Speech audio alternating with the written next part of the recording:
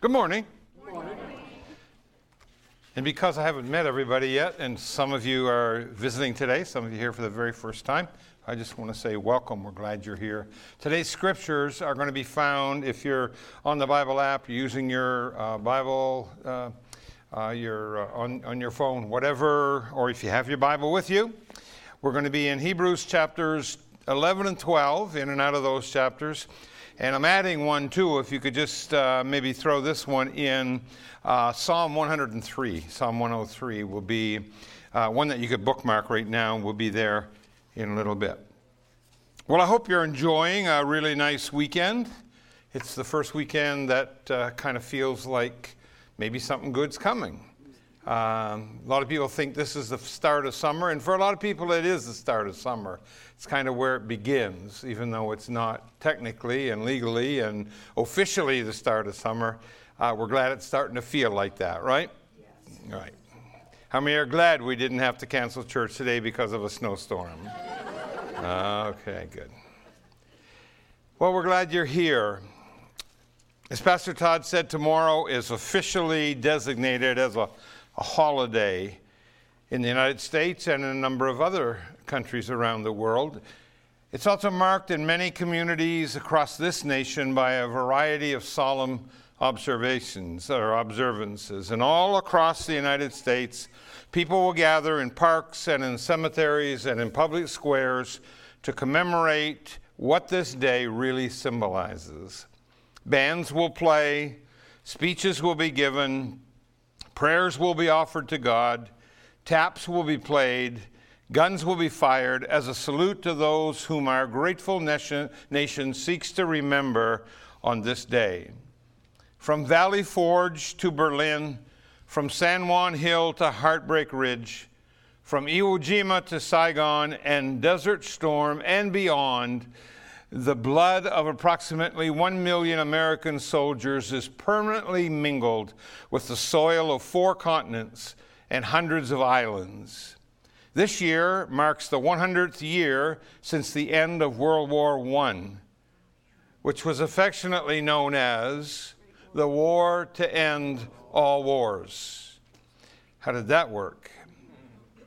And Memorial Day is our feeble attempt to remember and to say thank you to those who gave their best. They gave all they had so that we might continue to enjoy the liberties that are ours even to this very day. Our present commemoration of the day came out of the Civil War. In 1865, shortly after the close of that war, some women in Vicksburg, Mississippi, chose May 30th as a day to place flowers on the graves of their war dead. The practice of choosing a special day to decorate the graves of the war dead soon spread both north and south, and it came to be called Decoration Day. In 1868, a group of women in Washington, D.C., asked permission of the War Department to decorate the graves at Arlington National Cemetery and to be allowed to have a special memorial ceremony to mark that occasion.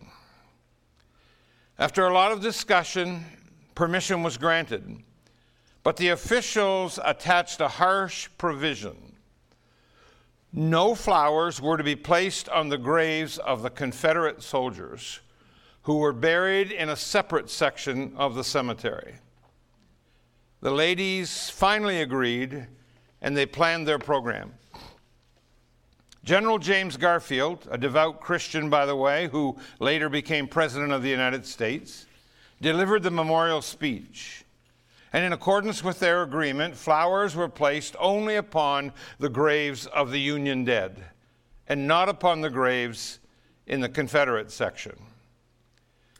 Quite a while after all the crowds had dispersed and people had gone, a strong wind arose over Arlington, and it blew almost all the flowers over onto the Confederate graves. When that became known, many people believed that it was a direct result of God's intervention.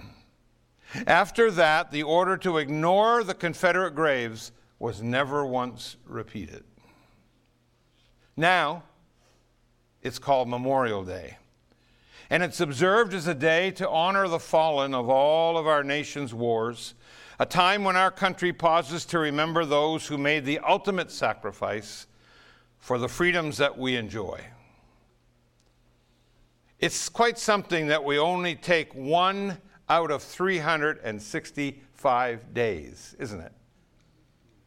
To say thank you to those who gave all. So I strongly urge you to at least take 1 out of 365 to commemorate that gift to you. You owe it to them, we all do, and we owe it to all those who served with them, and we owe far more than we will ever realize. As many of you know, and some of you don't, and some of you probably don't care, but I'm going to be vain for a moment. My father was a veteran of World War II, having served in the Royal Canadian Army from 1939 to 1945 in England, in France, in Belgium, and in Holland. And his younger brother, my uncle and namesake, Lance Corporal Robert Bobby Crosswaite, he was taken captive by the Nazis in 1942 and remained in POW camp Stalag 8B, transferred to 2D in Lambsdorff, Germany. He was prisoner number 25904 among some 40,000 Allied prisoners. That was just one camp. There were several camps, and they all had 40 to 60,000 prisoners in them. He was in the camps for 33 months. I carry with me today copies of some of the letters that were sent from the family to him while he was in the prison camp, and also some of the stuff that he wrote, sending to his family and friends.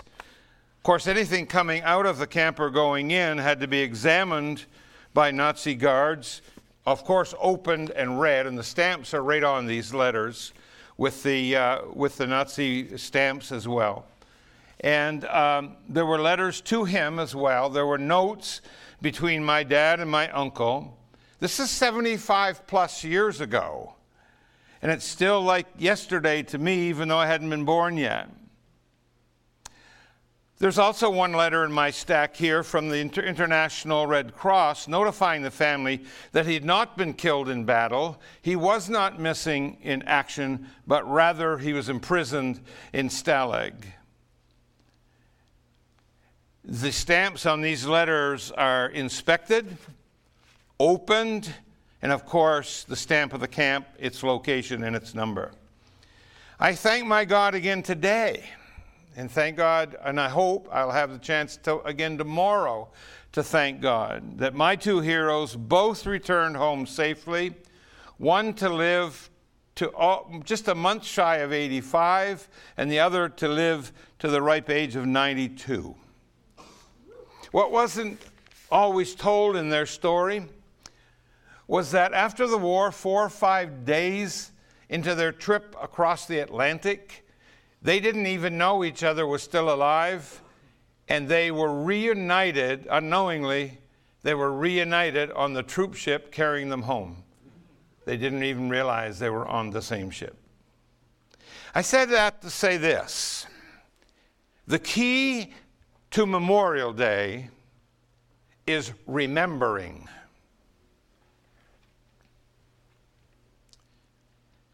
The author of the book of Hebrews calls us in the 12th chapter to remember that we are surrounded by a great cloud of witnesses. And he writes this in Hebrews chapter 12, verse 1, and I'm going to ask if you'll read it with me, and I'd like you to help me here, and I think you'll get a lot out of it too. So let's start with the therefore, and let's read it together. Therefore, since we are surrounded by such a great cloud of witnesses, let us throw off everything that hinders and the sin that so easily entangles, and let us run with perseverance, or the word in another portion of Scripture is patience, the race marked out for us. Good, thank you. And by beginning that passage with the word, how does it begin again? Therefore. Yeah, see therefore in the Bible, you always ask yourself, what's it there for? He is intentionally calling our attention back to the heroes of the faith who are mentioned in the previous verses, and that would be in the 11th chapter, the great Hall of Faith chapter of the Bible. So if you look down through, if you have your Bible there or you're on your computer, the 11th chapter, look at that with me. The first 31 verses, you'll notice many names that the writer is asking us to remember. Names like Abel and Enoch and Abraham and Sarah and Isaac and Jacob and Joseph and Moses and even Rahab, and especially Rahab. Then as you get down to verse 32 of Hebrews 11, he says these words, and I think we could read these together. If you'd like to read with me, that's fine. If not, that's fine too. And what more shall I say? That's the question he's asking. I do not have time to tell about Gideon, Barak, Samson, Jephthah, David, Samuel, and the prophets, who through faith conquered kingdoms, administered justice, and gained what was promised, who shut the mouths of lions, quenched the fury of the flames, and escaped the edge of the sword, whose weakness was turned to strength, and who became powerful in battle and routed foreign armies. What a great variety of people herein named. Many of them they were just ordinary individuals of faith. But they were used by God to do extraordinary things to accomplish His will in their lives and in their time.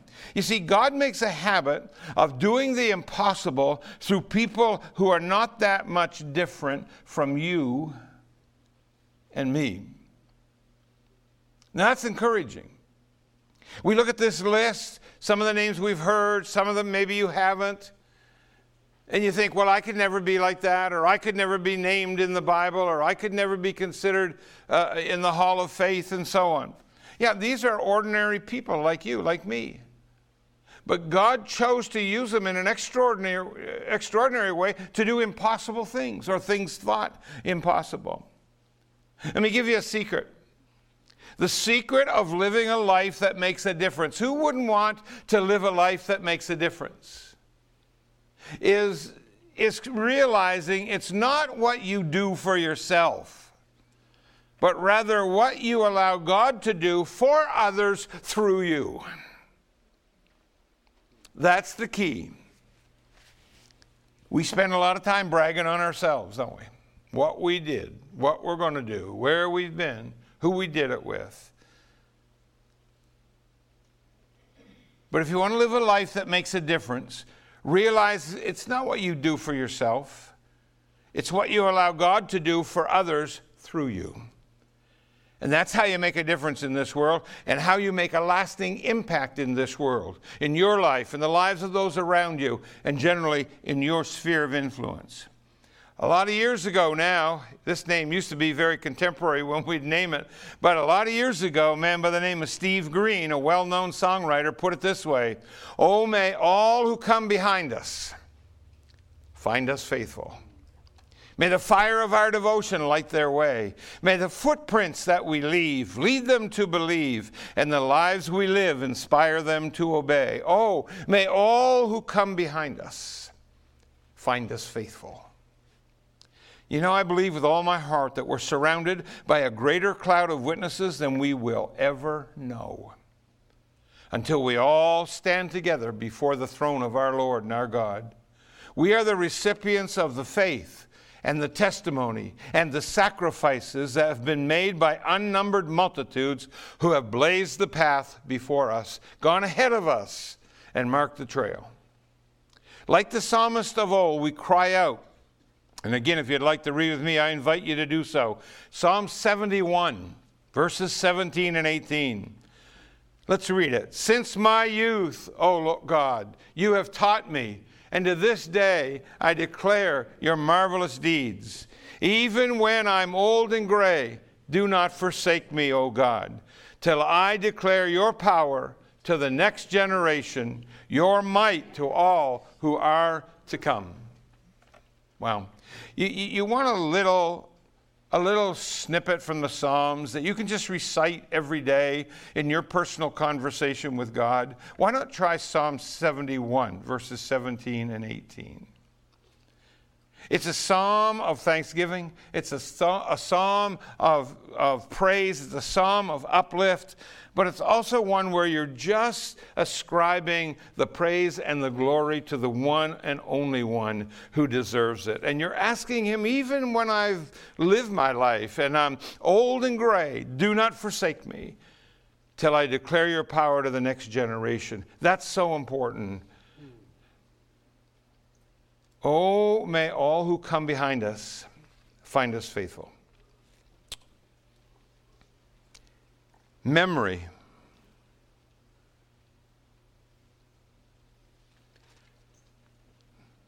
What a wonderful gift it is.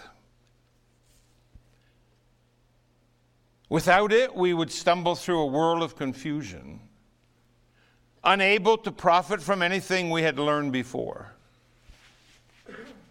But I tell you, locked away, deep down inside of each one of us, there is a treasure house full of memories and pictures of the past that time alone can never erase.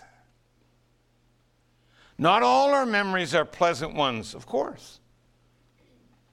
Some are unpleasant. Some are sad. Some we wish weren't there, but they are. But there are also happy memories, recollections we would not exchange for any sum of money in the world. Life is a compilation of memories that we've made. Life is that sum total of all those things that have gone into our lives over the years. And many of those recollections we would not, I repeat, we would not exchange for any sum of money in the world. Yes? Yes? Yeah. And yet, we do forget. Even important things gradually start fading away. And that's one reason why we have days in our corporate world, if you will, in our bigger sphere, that we set aside and we call Memorial Day. They're memory aids. We need them so that we will not forget. Stories told of a certain Persian king who arose from a poverty-stricken home to the glory of the royal throne.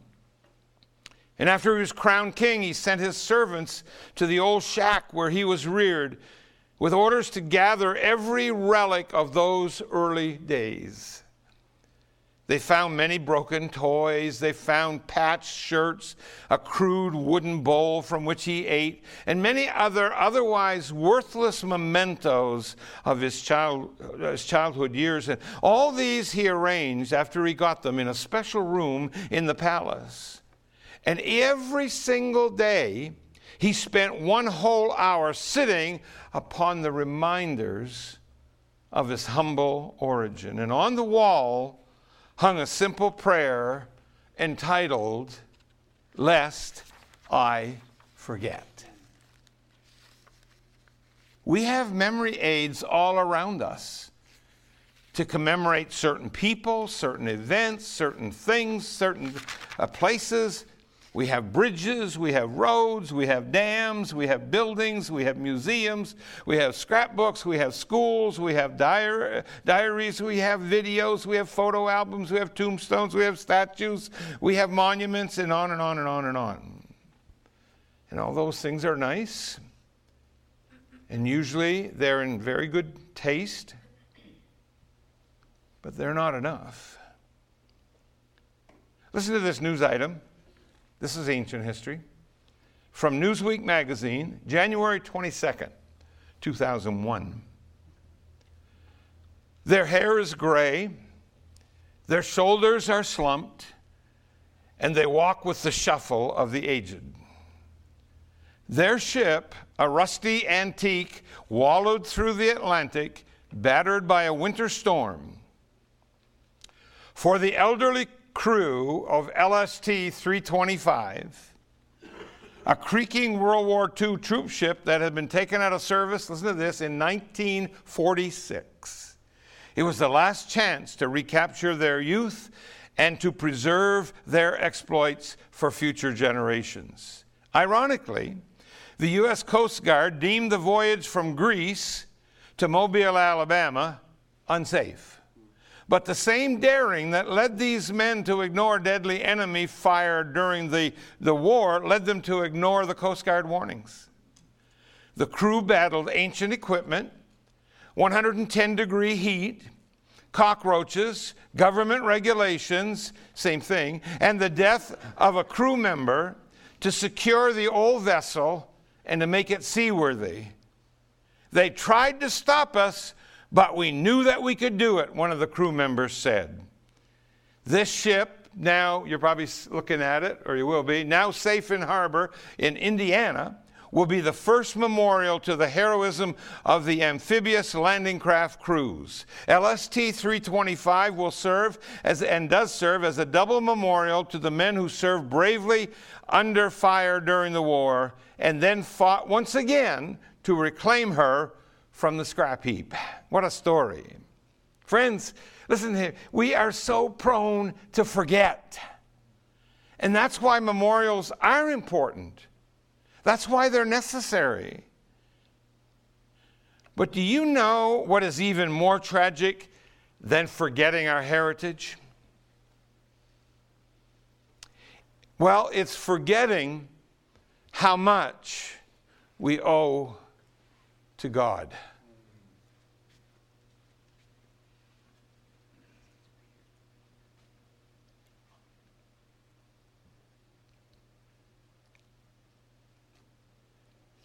If I'm here today saying, I think we ought to have more than one out of 365 days to honor the memory of those who have fallen and given their lives on our behalf, how many days do we need to remember what we owe to God?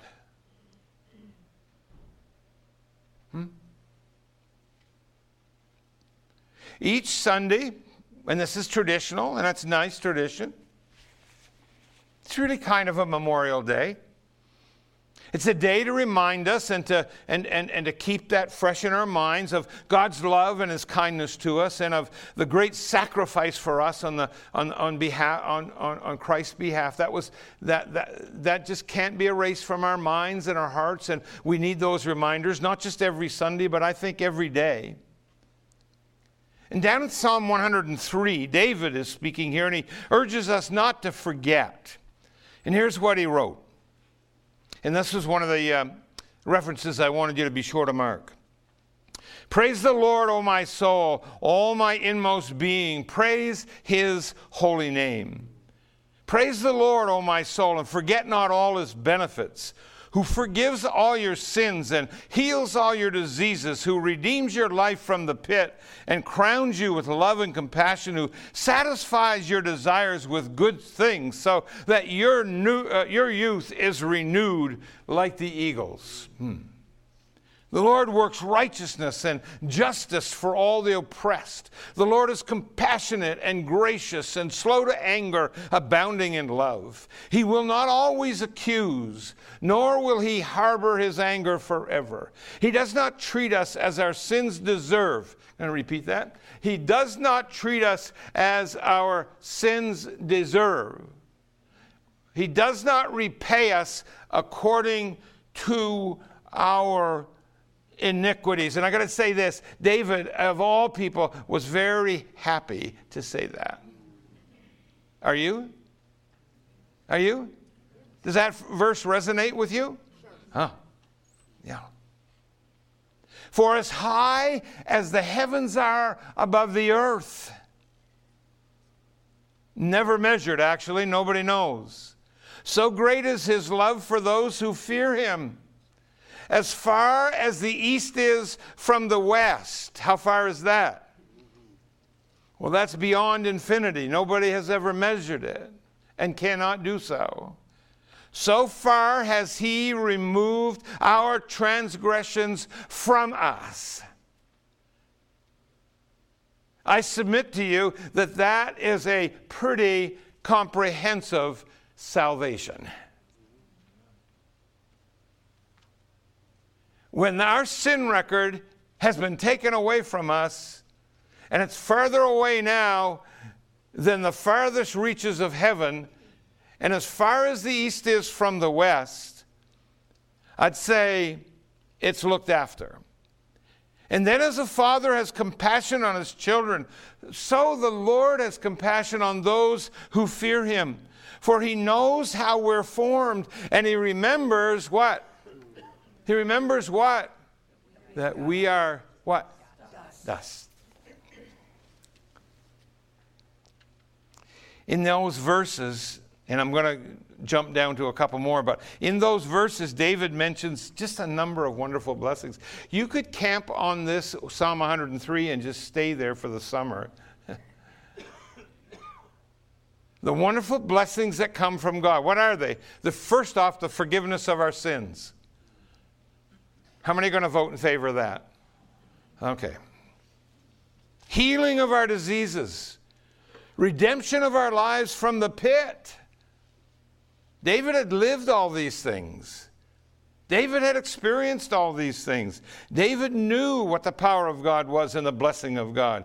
The gifts of love, the gift of compassion, the gift of inner satisfaction.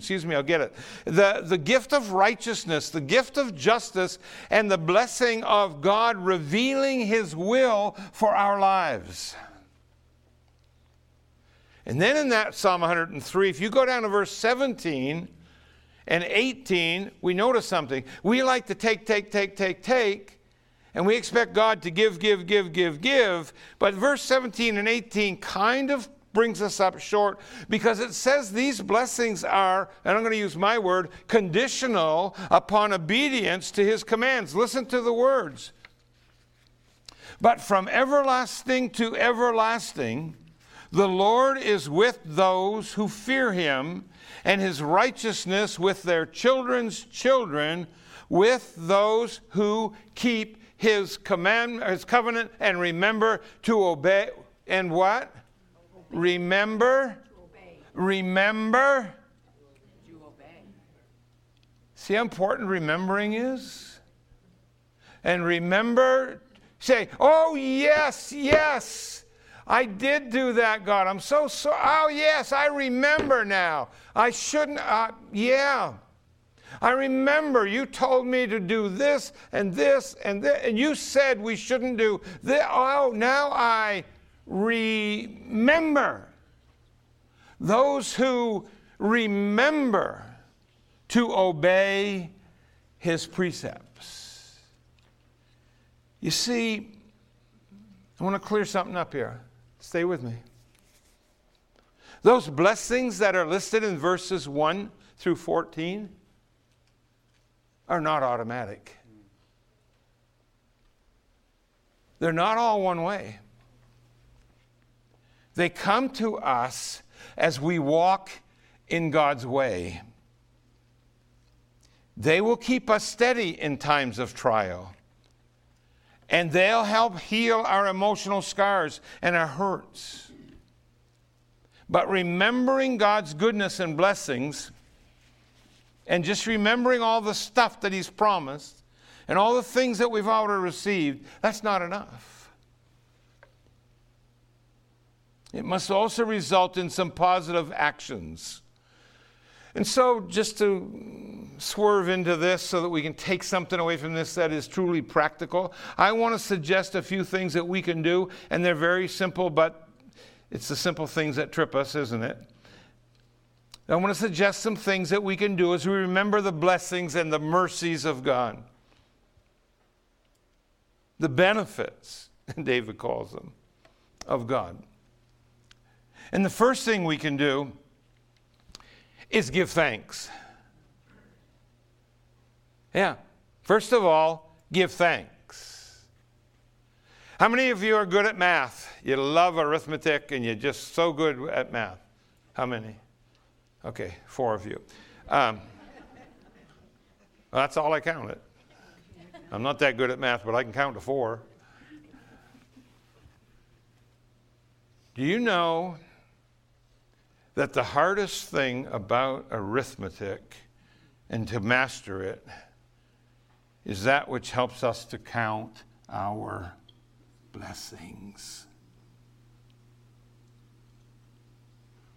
And I wonder sometimes I meet people all the time who are quick to tell me, oh, I hate math, I hated math, I'm not good at math, I'm no good. And I want to say, so how are you then at counting your blessings? I got to tell you something, Christian. I believe we've got a lot of work to do in that simple area. It's so easy to give thanks. It's so easy to live in that buoyant atmosphere when everything seems to be going our way. The wind's at our back. We're heading, we're in a downhill slide. We're hands up. We're doing a great thing here. And everything we've asked for is coming our way, and even stuff we didn't ask for, and it's just beyond our comprehension. And we just, wow.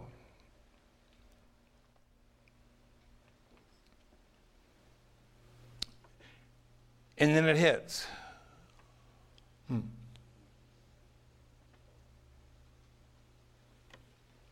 What happens to our Thanksgiving when the bottom falls out? What happens to our Thanksgiving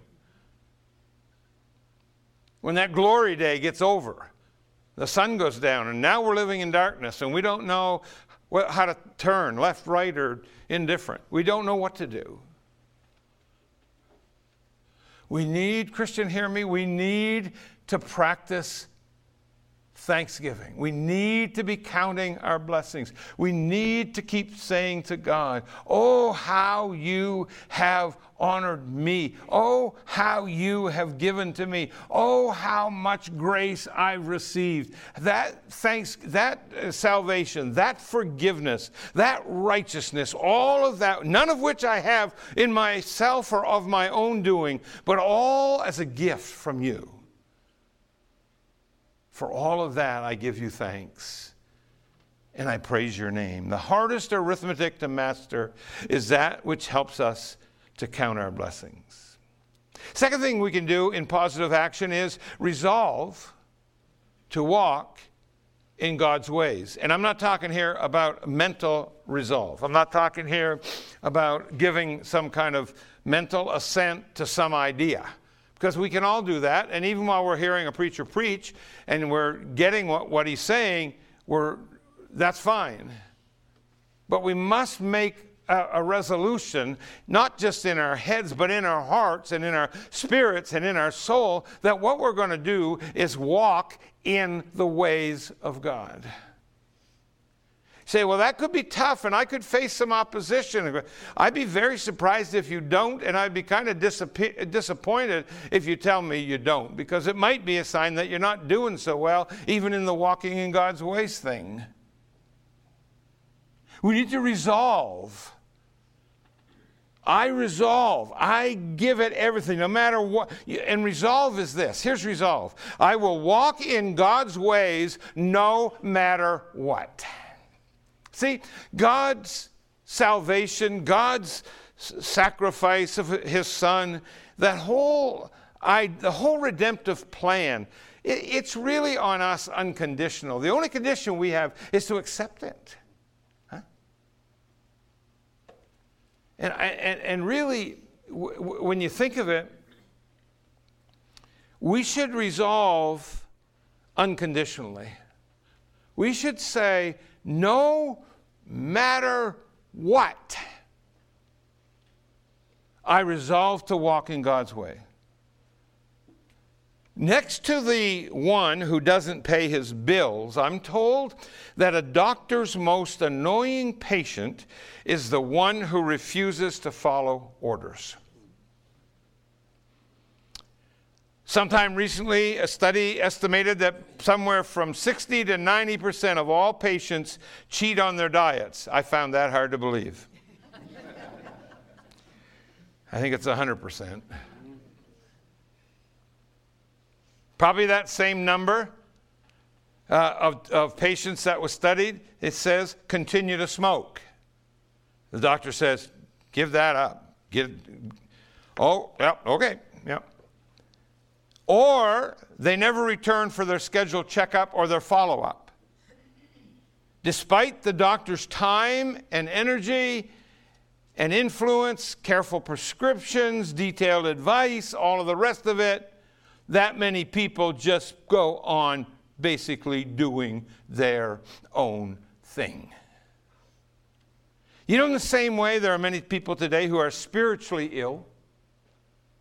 They're weak, they're anemic, they lack stamina, they lack the power to resist temptation. Oh, God, give us that power, because they fail to heed the Word of God and they walk continually in disobedience.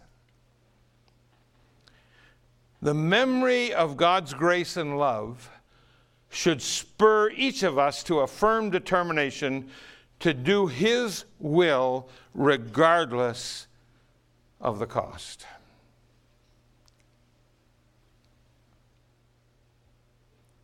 The memory of God's grace and love, talking about memory here, talking about remembering here, talking about giving unto God that which is His.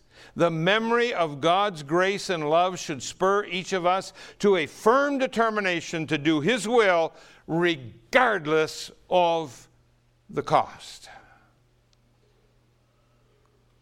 So we ought to give thanks. That's one positive action.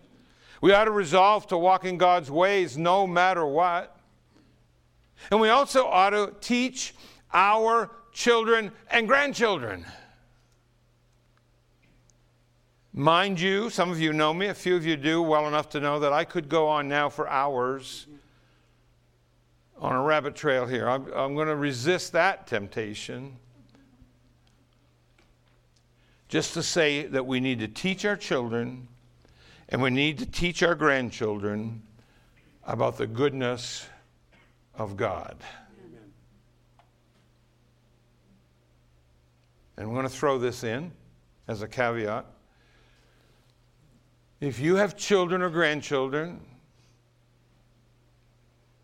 teenagers or youth that are involved in the ministries here at Faith Community, you are very fortunate. You are very blessed. Because those ministries are manned by people who love God, whose primary and only goal is to teach those little ones the goodness of God, the grace of God, the plan of God. When we have baptisms here, have you ever noticed how many of the baptisms are young children? Have you ever noticed how few of the baptisms are adults? Adults who should be baptized, adults who know that they haven't been baptized scripturally, and adults who need to be baptized. And yet the Bible says the little child shall lead them, and little children have that. They have that fresh faith. They have that understanding. They haven't complicated it. They haven't confused it. They have a lot of, they're brave, and they just step forward.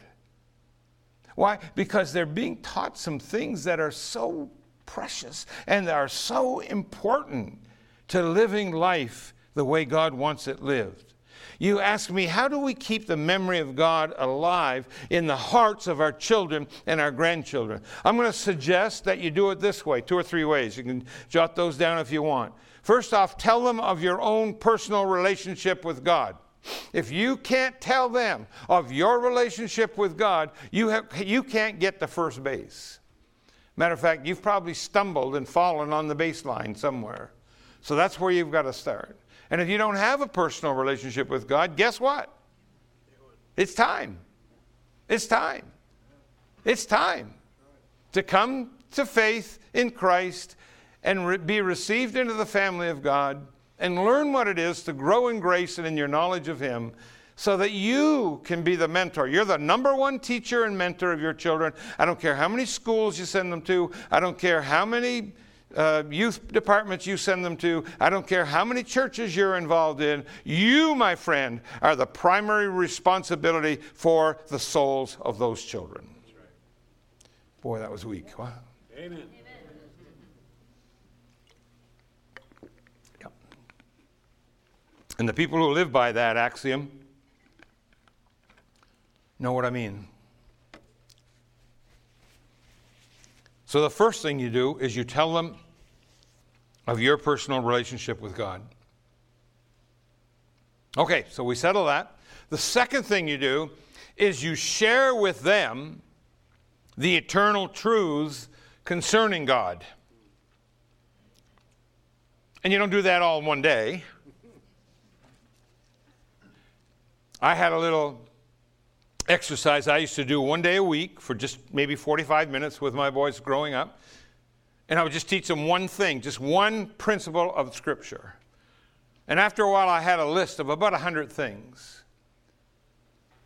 And you don't have to take a lot of time. You don't have to look up 14 verses of Scripture. You don't have to use Scripture background in some of those cases. It's just good, powerful sense and decency and value that you're teaching. Many times it's something connected to a command of God or something that comes straight out of the Bible. But you share with them eternal truths concerning God. And then I'll just add one more. Live before them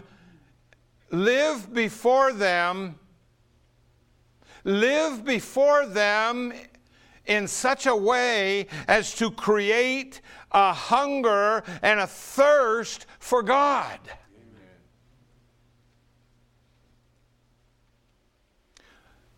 If you have this great desire to see your children grow up and serve God and love Him with all their hearts and walk in His ways, and your life is just like a pinball. It's all over the place. One day you're up, 2 days you're down, one day you're in on things, the next 4 days you're out of your AWOL. You don't know what you believe. You think you know what you believe, but you're not living it. Listen, I hate to tell you this. I've just been in the counseling room for too many years, almost 44 years. Your kids don't have a chance. Live before them in such a way as to create a hunger and a thirst for the things of God.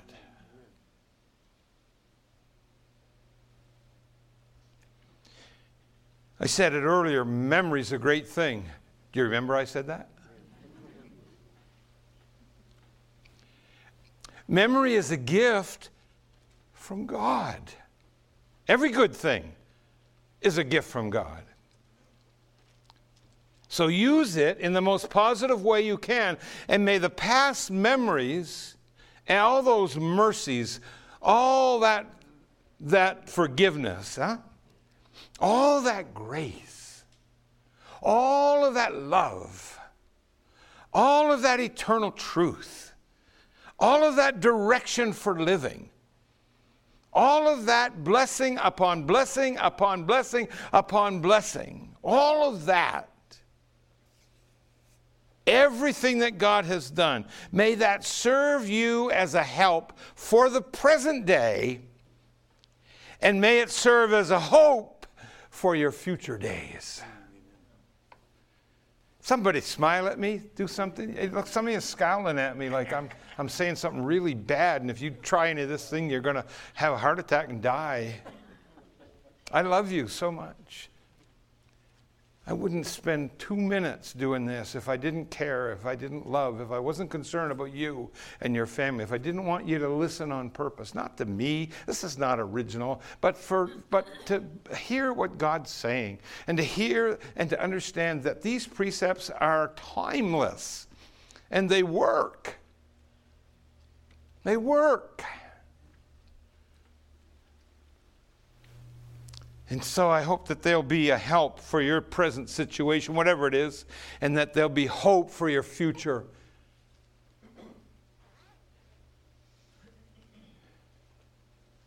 Today is a gift. That's why we call it the present. The future starts tomorrow, and every tomorrow thereafter. What's your hope?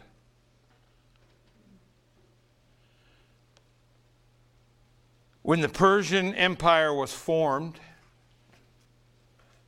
Cyrus was its great leader. Some call him the founder of the Persian Empire. Wow. There's a title for you. He once captured a prince, a young prince and his family, his whole family. And when they were called in to stand before Cyrus, Emperor Cyrus asked the prince this question. Get the meaning now, please, folks, of this story. This is a true story from history. Just get what I'm saying here, and I'll leave you alone, okay? He asked the prince, "What will you give me if I release you?" The young prince replied, "I will give you half of my wealth," which was very substantial. Cyrus said to the young prince, "What will you give me if I release your children?" And the young prince said, "Everything I possess." There was a long pause. Severely testing this young prince, Cyrus said, "And what will it take, or what will you give me to release your wife?" And without hesitation, the young prince stood tall and said, "Your Majesty, I will give myself." Cyrus, the founder of the Persian Empire, was so moved by his devotion that he freed them all. They made their way back to their little kingdom, and as they returned home, the prince turned to his wife, or said to his wife sometime later, something to this effect, isn't he a handsome man?" And with a look of deep love for her husband, she said to him, "I didn't notice. I could only keep my eyes on you, the one who was willing to give himself for me."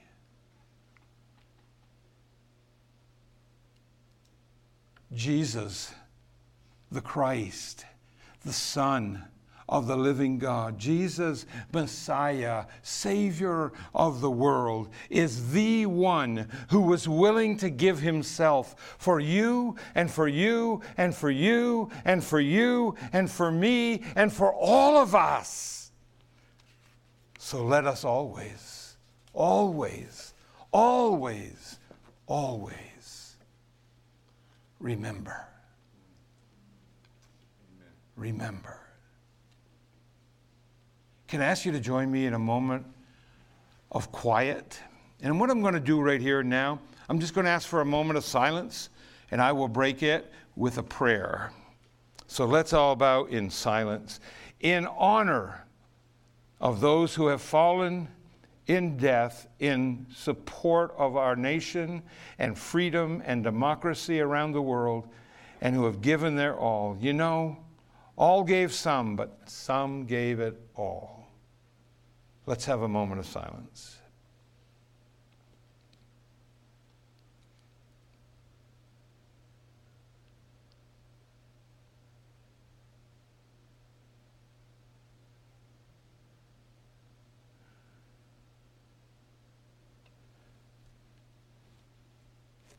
Our Heavenly Father, we just praise you. We praise you for who you are. But because of who you are, we have received more than we can ever know. You have afforded to us the great riches of eternal life, salvation, a home in heaven for eternity, and blessings all along the way.